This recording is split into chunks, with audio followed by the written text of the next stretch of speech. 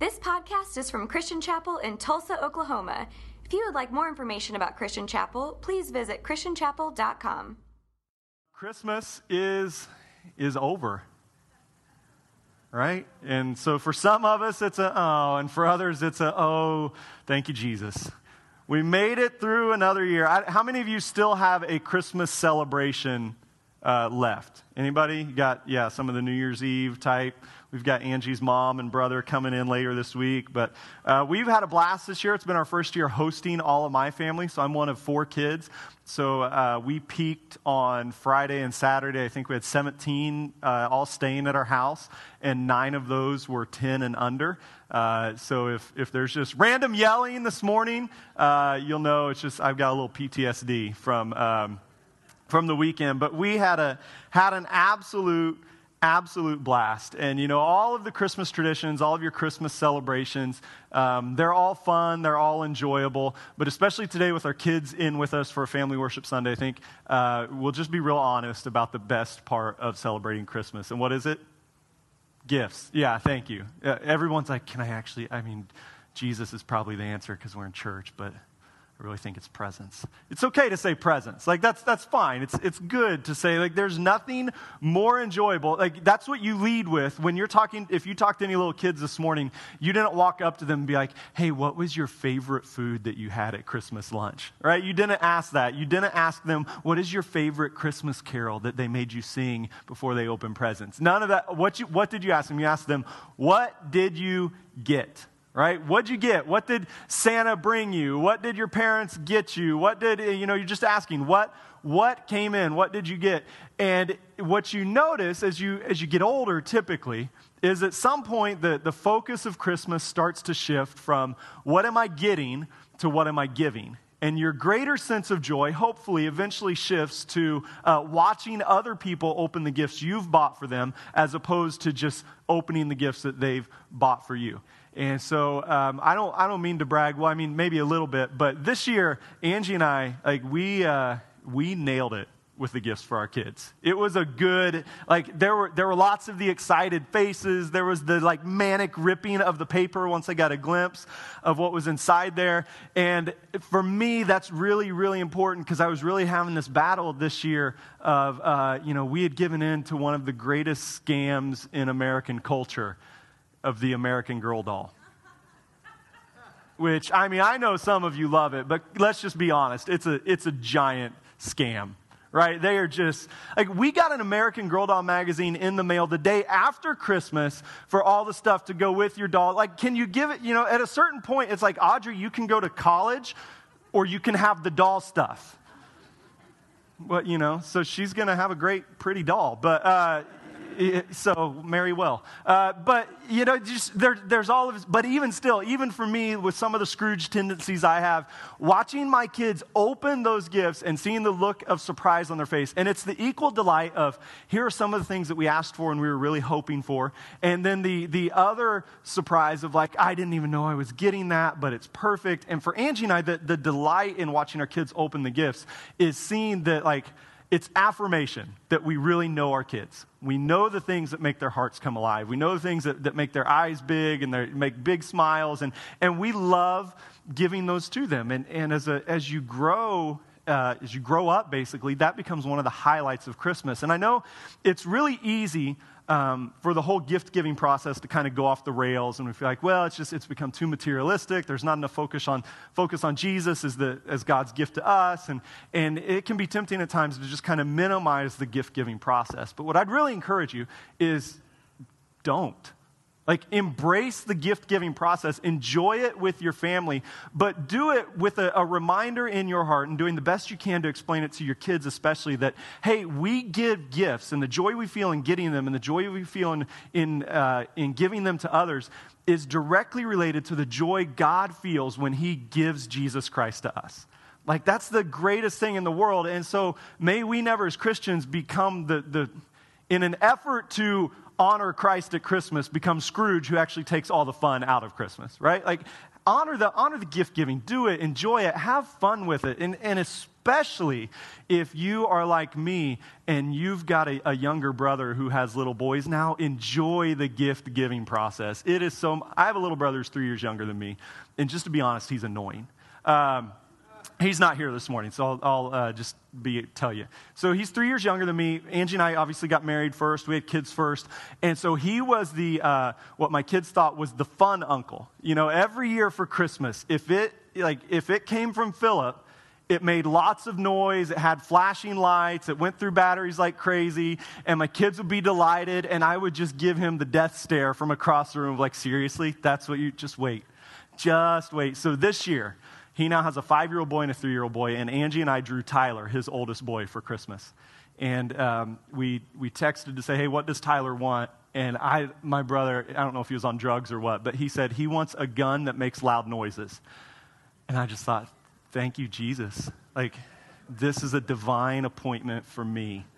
To just so much payback. So we went out and we went shopping, and we walked in the front door of Target, and it was one of those holy moments, like angels singing, the light shining down, because Tyler is a huge Minions fan. And right at the very front of the store was the Minions fart gun. And I know that's crude and I know that's offensive, but it is awesome as well. And so we didn't even look. It was just like, grab that, throw it in the cart. That's what Tyler's getting. And so on Christmas Day, we're just waiting, and we had told all our kids what we're got him. So Tyler's finally opening, and everybody's looking, and everybody's watching Tyler, but I'm watching my brother. And so Tyler opens it, and he's like, a fart gun! And he was so excited, and you could see the look on my brother. And my poor sister-in-law, she's the sweetest girl in the world, but she has poor judgment because she married him. So it's kind of, this goes with it, you know. And so you could see the excitement on Tyler's face was equally matched by the horror on Philip's face of just like, oh my goodness, seriously? What are you doing? And so, I mean, just the rest of Christmas Day was just, you know, constantly all around. And I showed him like, hey, Tyler, here's the ways you need to use it. Here are the places you can use it. Be sure you take that to school. Your teacher's going to want to see, you know, just everything I could do. And then yesterday they were loading up the car and getting ready to go back to Fort Worth. And Tyler came in. He was like, my batteries are dead. I said, that's okay, buddy. So we went in, we changed out, put some nice fresh batteries in there so he could have it for the whole ride home. But it's just this, you know, that's kind of not the same joy I think that God feels in sending Jesus to us. But all of this process of giving gifts, especially of giving the gifts, I think is intended to point us back and point our hearts back towards the joy God feels in revealing Jesus to us as his personal gift to each one of us. All right, John 3:16 is probably the most well-known, most often quoted passage in the entire New Testament. And what does it tell us? It tells us that Jesus is God's gift to us. It says, for God so loved the world that he gave his one and only Son, that whoever believes in him shall not perish but have eternal life. For God did not send his Son into the world to condemn the world, but to save the world through him. It's one of those scriptures where I think our familiarity with it can cause us to lose sight of really the great and powerful meaning that is being communicated there. I think sometimes we suffer, especially some of my friends and family members who aren't following Jesus, especially if they grew up in the church. Sometimes they have this misperception that, well, I know how I'm supposed to live according to what the church or the Bible says, and I know I'm not living that way. And so because of either the way they grew up or just the way they kind of have interpreted all that, they go on to think, well, if God's mad at me because I'm not meeting his standard, then I just won't worry about him and I'll go on and do what I want. And they kind of have this picture of God as like this angry old man of just, you're not following the rules, I don't like you. And it's just this really terrible misperception of him because the scriptures make it very, very clear to us. God gives Jesus to us because he loves us. And think of your own gift giving. Like the sending of Christ to the world as God's gift to us is God's eternal statement that I love you, I'm for you. You don't give extravagant gifts to people that you hate. Right? I mean, think of your list this year. Like most likely, the best gift you gave were to the people you love the most. And if you have multiple children, I hope it wasn't obvious which one it was, if so, rethink next year. But, typically though, like the people that are low on your list, the coworkers and neighbors, maybe some extended family members that you don't particularly care for, you're not putting a ton of time and effort and expense into getting them a really extravagant gift. But the people you love the most, you give the best you can, right? And this is what God does for us in Jesus. Because if we really believe in God as our creator, if we believe in our sin and the offense it is against him, if we believe in the incarnation, the coming of Christ, God becoming flesh and making his dwelling among us, and if we believe in the death and the resurrection of Jesus, if we believe in all of that, then at the end of that, we cannot still say, God doesn't love me. Like there is so much proof, so much abundant proof that he does. But the truth that's communicated in that passage only has power for us as it becomes personal to us. This year, my mom, for Christmas, she got all of our family, the big present was tickets to the Thunder game tonight. And so we're going to drive over to Oklahoma City, and we're going to enjoy it with all the nieces and nephews and my siblings and their spouses, and we're going to have a lot of fun. And, you know, it was great because everybody's done. She's like, oh, I've got one more thing in here, and passes along the envelopes, and everybody opens them up, and you can see as they're starting to read and realize what it is. And then there's like screaming, and there's high fives, and there's jumping, and there's some of this kind of fist pumping. And then Angie finally calmed down, and we were all able to see what not really, but the boys especially were just like, yes, this is, but their excitement wasn't over the ticket, right? Like, yes, Grandma got us paper. The excitement's over what the ticket represents. You know, maybe in your family it was different. Maybe it was tickets to go see Star Wars. Maybe it was something else. But in all of those, anytime you're buying a ticket to a big event and you open it and you see it, the excitement is over what that ticket gives you access to, what you're going to experience. So for us, it means we're going to go over there and we're going to cheer for Durant and Westbrook, and we're going to yell at the refs, and we're going to do all the things that you do as a basketball game, and we're going to do them together as a family, and it's going to be awesome. But if we never used it, it wouldn't be that fun. Like if we had just said, oh, hey, thanks. Now, kids, let me take this, and we'll go frame it, and we'll put it on your dresser so you can always remember. But we didn't go to the game. It's a worthless gift. You know, at some level, every gift has to be used, right? Gifts that are just, maybe you got something for Christmas this year that you did the fake, like, oh, thank you. Where'd you buy this? Because you're taking it back this week, you know, or, oh, they're with little kids. I remember times with our little kids, they'd open something, they'd be like, Mom, I already have this. Why did Grandma buy it? Shh, just say thank you, And you're helping them learn. But every time a gift is unused, on some level, it's a failure, either on behalf of the giver or the recipient, or sometimes both. You know, like for us to get the full value of my mom's gift to our family, we have to get in the car and go over to the Chesapeake Arena and walk inside and enjoy the game. Like that's what it's for, and it's the same way with God's gift of Christ to us. Like it's a wonderful truth on its own. But if that's all it remains, kind of like we talked about on Christmas Eve, as long as Christ only remains a tradition, he'll never be our source of transformation. And all through Advent, we talked about how Jesus changes everything. And we heard from Rennie and Brian and Nick about how he changes our fears and our past and our worst moments.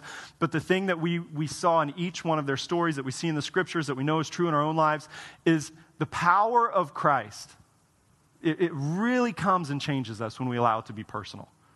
When the truth of God so loved the world that he gave his only son, when that whoever is replaced with my name, that's where it becomes powerful. It's powerful where it's personal. And so we kind of begin to walk into this new way. But the good news of receiving Jesus as God's big gift to us is that it then enters us into a life where we receive 1,000 smaller gifts as well. Recently, Angie and I have started playing the Would You Rather game with our kids at dinner. And, you know, honestly, it's a big attempt to get them to just sit still at the table for a while. But, so you've probably played that before. Would you rather? And you give them two options, and then they pick, and sometimes they'll explain why. And it's a fun way to see the way your kids' minds work. Sometimes it's a disturbing way to see the way your kids' minds work, and you know how to pray for them more. But, you know, so last week, the week before Christmas, we were asking them, for Christmas, would you rather get one big, awesome gift, or get about 10 smaller gifts that they're nice, but they're not quite as awesome as that? And so it was fun for us to hear their answers and to hear their choice and to hear the reasoning behind it. But I think sometimes we can view this gift of Christ kind of through the same lens, like it's an either-or choice. I either get to choose Jesus as God's great gift to me, the source of my eternal salvation, my hope, all those things, and I live for him in this world, or I can kind of do what I want over here and have fun. And I can do things that bring me comfort. I can do things that bring me pleasure. I can spend my money where I want. I can do what I want with my relationships, with my time, with my kids, with my schedule. But maybe, I don't know if it's the fault of the church, if it's the fault of just the way we understand things at times, but sometimes there's like this false dilemma that's been created of, I either choose Jesus or I choose the good stuff in the world, but there's no way to have both. What I want us to think about this morning is not only is Jesus God's great gift to us who comes to bring us eternal salvation, but Jesus tells us in John 10 that he also comes to bring us life to the full. An abundant life, the fullness of life. And so what I want to think about for our last few minutes this morning is, as we say yes to Jesus as God's big gift here, it brings us into a life where we're defined by the continual discovery of all of God's other gifts in the world. And as they come and they serve under Jesus as Lord, and we discover them and we begin to use them, we'll find that our heart comes alive in some really good and really exciting ways. The Apostle Paul writes about this the most. He says both in Romans 12 and 1 Corinthians 12 and also in Ephesians 4, he gives kind of these lists of gifts that God gives to the church, that he gives to us as individuals. And it's not an exhaustive list, but it's just kind of representative. Hey, here's some of the things God gives us. And so this morning we're going to look at Romans chapter 12, verses 6 through 8, and just kind of consider some of those. Paul writes, we have different gifts according to the grace given to each of us. If your gift is prophesying, then prophesy in accordance with your faith. If it is serving, if it is serving, then serve. If it is teaching, then teach. If it is to encourage, then give encouragement. If it is giving, then give generously. If it is to lead, do it diligently. If it is to show mercy, do it cheerfully. Paul teaches us here in Romans 12, again in 1 Corinthians 12, Ephesians 4, you can read all those later today. But he's teaching us that, look, when you come to Christ, God gives you gifts. And a lot of those times, those are some gifts that you've had even before you became a follower of Jesus. They're just, some of them are innate in the way God wired you. This is how he made you to excel in some of these areas.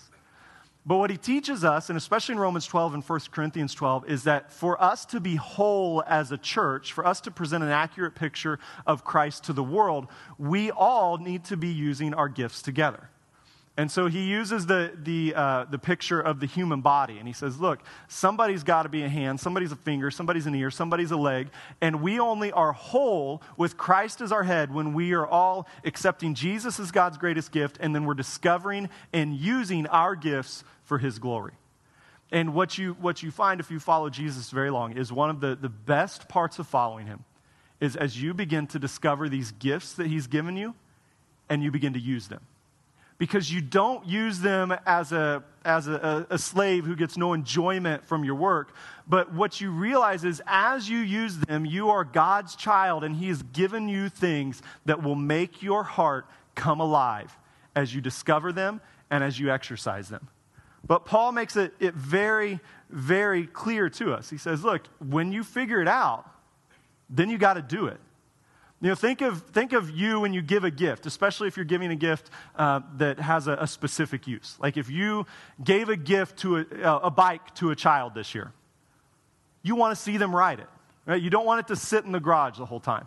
If you gave a hoverboard to your kid this year, like you want to ride it, but maybe you want them to ride it too. But mostly, some dads, you've done that before of like, you're going to love this. I'm going to love it too.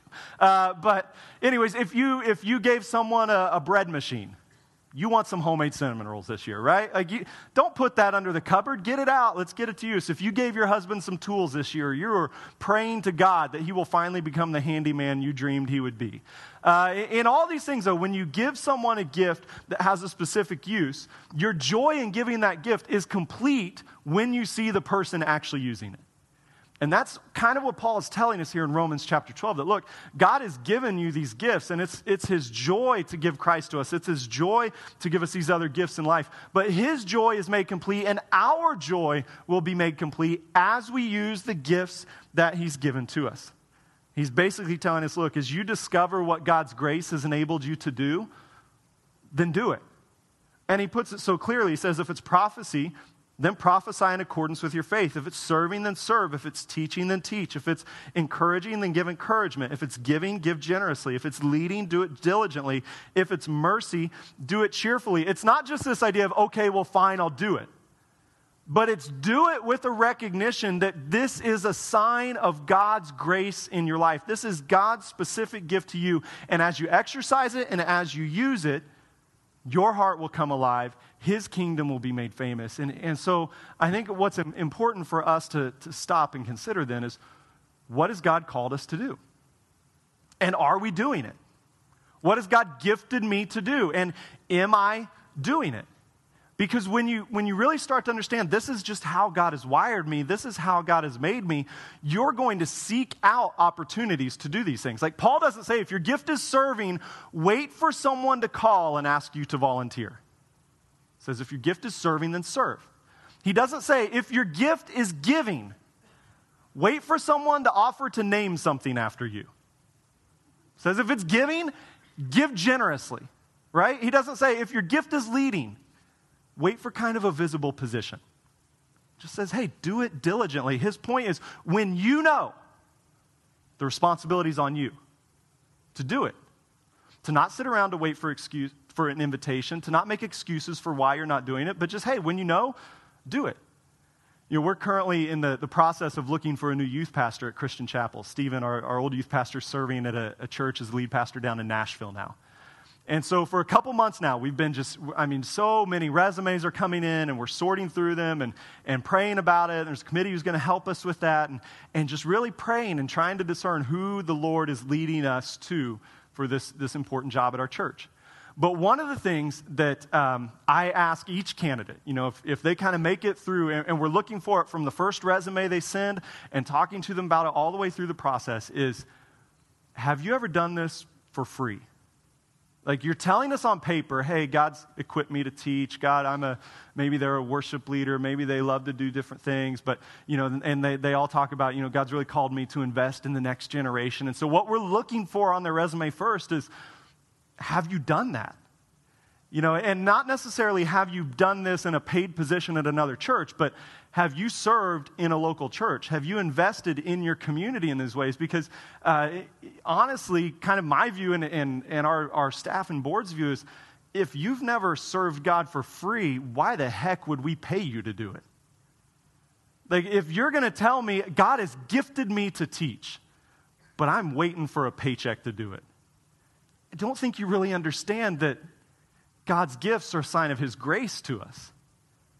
And in His grace, He may allow you one day to receive some benefit from it, but the primary sign that we understand God's grace is that we give it away for free. God has gifted me to do this, so I do it. So we ask all the time, like, hey, how are you doing this? Where have you served? Where have you volunteered? And not just in the church, but outside the church as well. Because again, as long as we restrict the expression of God's gifts to things that will personally benefit us, we're not really understanding that His gifts are a sign of His grace in our life. You know, and this was a lesson I had to learn personally as well, not so much on the volunteer side, but on the side of God's gifts for me can't just be restricted to my job as a pastor. You know, I remember it was probably been 5 or 6 years ago now. And I would read through a passage like this, and I could see, well, yeah, serving, I serve at the church all the time, okay. Teaching, yep, do that. You know, I was upstairs with the teenagers, teaching them every Sunday and Wednesday night. Leading, yep, do that. You know, I've got these specific roles here. But then there came a point where just kind of several circumstances, and it was all kind of centered around our kids, where I started to realize, like, I've got to stop restricting my expression of God's gift to my role as a pastor, and it's got to start extending into my role as a father of my kindergartner in their classroom at school. You know, like, it's great to serve at church. I need to go serve at the Christmas party at their school. Or this idea of leading and teaching, like, those sound very, very spiritual. And I remember sitting at basketball practices when they were in kindergarten and first grade, and I'd made excuses of why I couldn't help because I was so busy and all these types of things. And it literally took about 30 minutes of the first practice. And this poor mom, she had signed up because no one else would do it.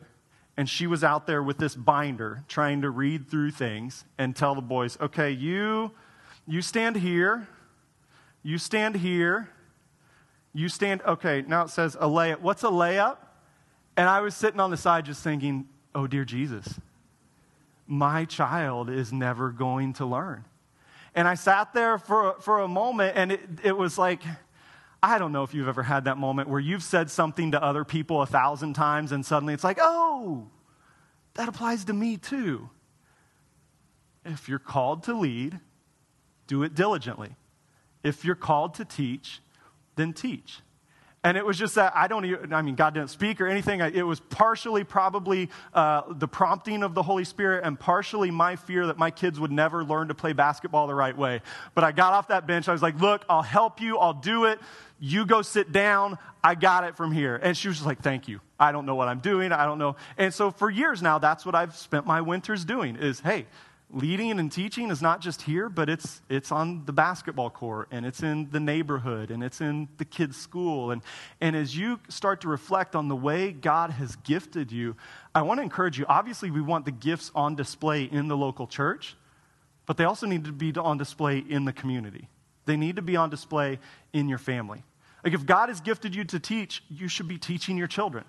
Doesn't mean you have to homeschool. You can, thank goodness it doesn't, because man, our kids would, but God might call some of you to do that. But for the rest of us, you should be teaching your kids something. You should be teaching people around you. You should be leading. You should be serving. If he's called you to do it, if he's gifted you to do it, there's no restriction on the expression of those gifts. So look for opportunities to do it and invest in them and do them well and do them often. 3 questions here for you to think about at the end of the year. The first, how did I respond to Jesus in 2015? So here's what I want you to think about. Whether you are a long-time Christian or you're not really sure, or maybe you're pretty sure you know what it's about and you've just chosen to not participate in that. What I want you to think about is if all of this is true, if God is a creator, if he makes all things, he creates all things, he sends Jesus as his son to restore our relationship with him. If that is his big gift to the world, what did you do with that in 2015? How did you respond to it? Did you receive it with joy? Did you put it to use? Did you allow it to become powerful as it became personal? Or are you just kind of keeping it at an arm's length of that's for a later season in life, that's not for me today, that's nice, but it's just not my thing? And really think about that and just answer it as honestly as you can this week. The second one, how did I use God's gifts in 2015? Now again, if this idea of every gift we have is a sign of God's grace to us, then if God has given freely and abundantly to me, how did I use those in 2015? Did I use them in service to him? Did I use them to make him famous in the world? Or was I simply looking for ways to capitalize on them for my own profit or my own benefit? Or did I not use them at all because I was afraid of what would happen if I took that step? Or did I not use them because I was constantly making excuses of, well, no one asked me to do this, or no one will give me an opportunity to do this? And then the last thing, what do I need to change for 2016? As you think about Christ as God's big gift, as you think about all the smaller ways that he's gifted you, what needs to be different in the coming year? What part of your heart needs to change so that Christ can be glorified as you receive him as God's gift and as you use all of the lesser gifts he's blessed you with to make him famous in the world? And just kind of take some time this week to think about those things, to explore them, to listen to what the Spirit says to you. Ryan, if you guys want to come back, they're going to lead us just real briefly through the first song they did today, Go Tell It on the Mountain song. We always love to repeat the first song at Christian Chapel because so many of you didn't know we did it. 10:45 means 10:45, not 10:55. But who's counting? Who's keeping track? Who knows? No, but it's just a fun version. And what I want you to think about as we sing it is this idea, it's a great Christmas song that we sing every year. Go tell it on the mountain that Jesus Christ is born. And so always in receiving Christ as God's gift and expressing our gifts, there's always a verbal proclamation to it. There's always a point at which we say with our mouth, Christ has come. But what I also want you to think about is in the coming year, you should announce that in your relationships. You should verbalize that in your conversations. But as you receive God's grace, And as you see the gifts he's given you, whether you're in second grade or you're 75 years old, you are announcing Christ has come. When a little kid who loves art is just there and they're drawing and they're making things, they're using the gifts God has given them. And when an 80-year-old is drawing and making things, they're using the gifts that God has given them. And as they use those in service to others, as they use those to make Jesus famous in the world, they're showing the world Christ has come. It's made a difference for me. It'll make a difference for you. And so whatever your gifts are, my prayer for you in the coming year is that you will use them boldly, you will use them joyfully, and there will be no place or no person that you're too good to share your gifts with. You know, I've reached the point, which is interesting because I'm only in my mid-30s, but I've reached the point where I talk with guys who are just starting out as pastors. And it's funny to me that they come to me for advice because I'm like, I don't call Greg. I don't know. You know, like whatever I do, he did better. So just talk to him. But one of the things that they'll ask me at times is, hey, and sometimes they'll use real spiritual language. I have a passion to preach the word. I'm like, okay, stop saying that. Nobody talks like that, so stop. And then I'll ask them, well, where are you doing that? Like, are you leading a Bible study? Are you leading a small group? Are you leading? They're like, well, my pastor won't let me preach on Sunday mornings. Well, I wouldn't either. You're a bad preacher. Like, where are you doing it? Where are you serving? Where are you giving? And the thing sometimes with the use of our gifts is we want to wait for the spotlight moment to use them. But the message of the gospel is God's in every moment. He's in the lowly, he's in the not. I mean, my first sermons were in nursing homes where literally everyone slept through the whole, and I'm not being mean, but honestly, but it was a wonderful experience for me, just of getting in front of people. You know, I remember teaching in our children's church when I was in high school, and that was a great experience for me, because if God has gifted you to teach, then teach, regardless of how old you are. And it was a wonderful experience, because when you're 15 and you're talking to 7-year-olds, if it's dumb, they'll tell you it's dumb. If it's boring, they throw stuff at you. And so it was wonderful. I remember being in 8th grade and leading a Bible study at my school. And it was that moment of like, has God actually called me to do this? Because it's kind of terrifying. Like, these are my friends. And if I say this stuff, I should probably live it out. And kind of those scary moments. And so sometimes the exercise of God's gifts, it can be intimidating, but just really want to encourage you, wherever you are, just start doing it. If he's called you to serve, then serve. If he's called you to give, then give. If he's called you to show mercy, show mercy. And don't do it begrudgingly, but do it joyfully. This is God's gift to you. It's a source of life for you. And as you exercise it, it will be a source of life for the world around us. So if you'll stand with me, I want to pray for us, and then they'll lead us in this final song. God, we thank you for your power and your presence in our lives. We thank you that Christ has come to us, that we have an opportunity to receive him as your great gift extended to us. So, Lord, help us to receive him joyfully. As we surrender to him, Lord, we ask that your Spirit would come and begin to show us all the lesser graces, all the other signs of your abundant provision in our life. To those who have been called to teach, Lord, I pray that you would encourage them to teach. To those who have been called to serve, may they serve. To those who have been gifted to give, may they give generously. To those who have been gifted to be encouragers, may they encourage constantly. And Lord, we pray that as we exercise the gifts you have given to us, that people will see you and respond to you. In Jesus' name, amen. Thank you for listening. If content from this podcast was meaningful to you, we'd love to hear from you. Please contact us at christianchapel.com.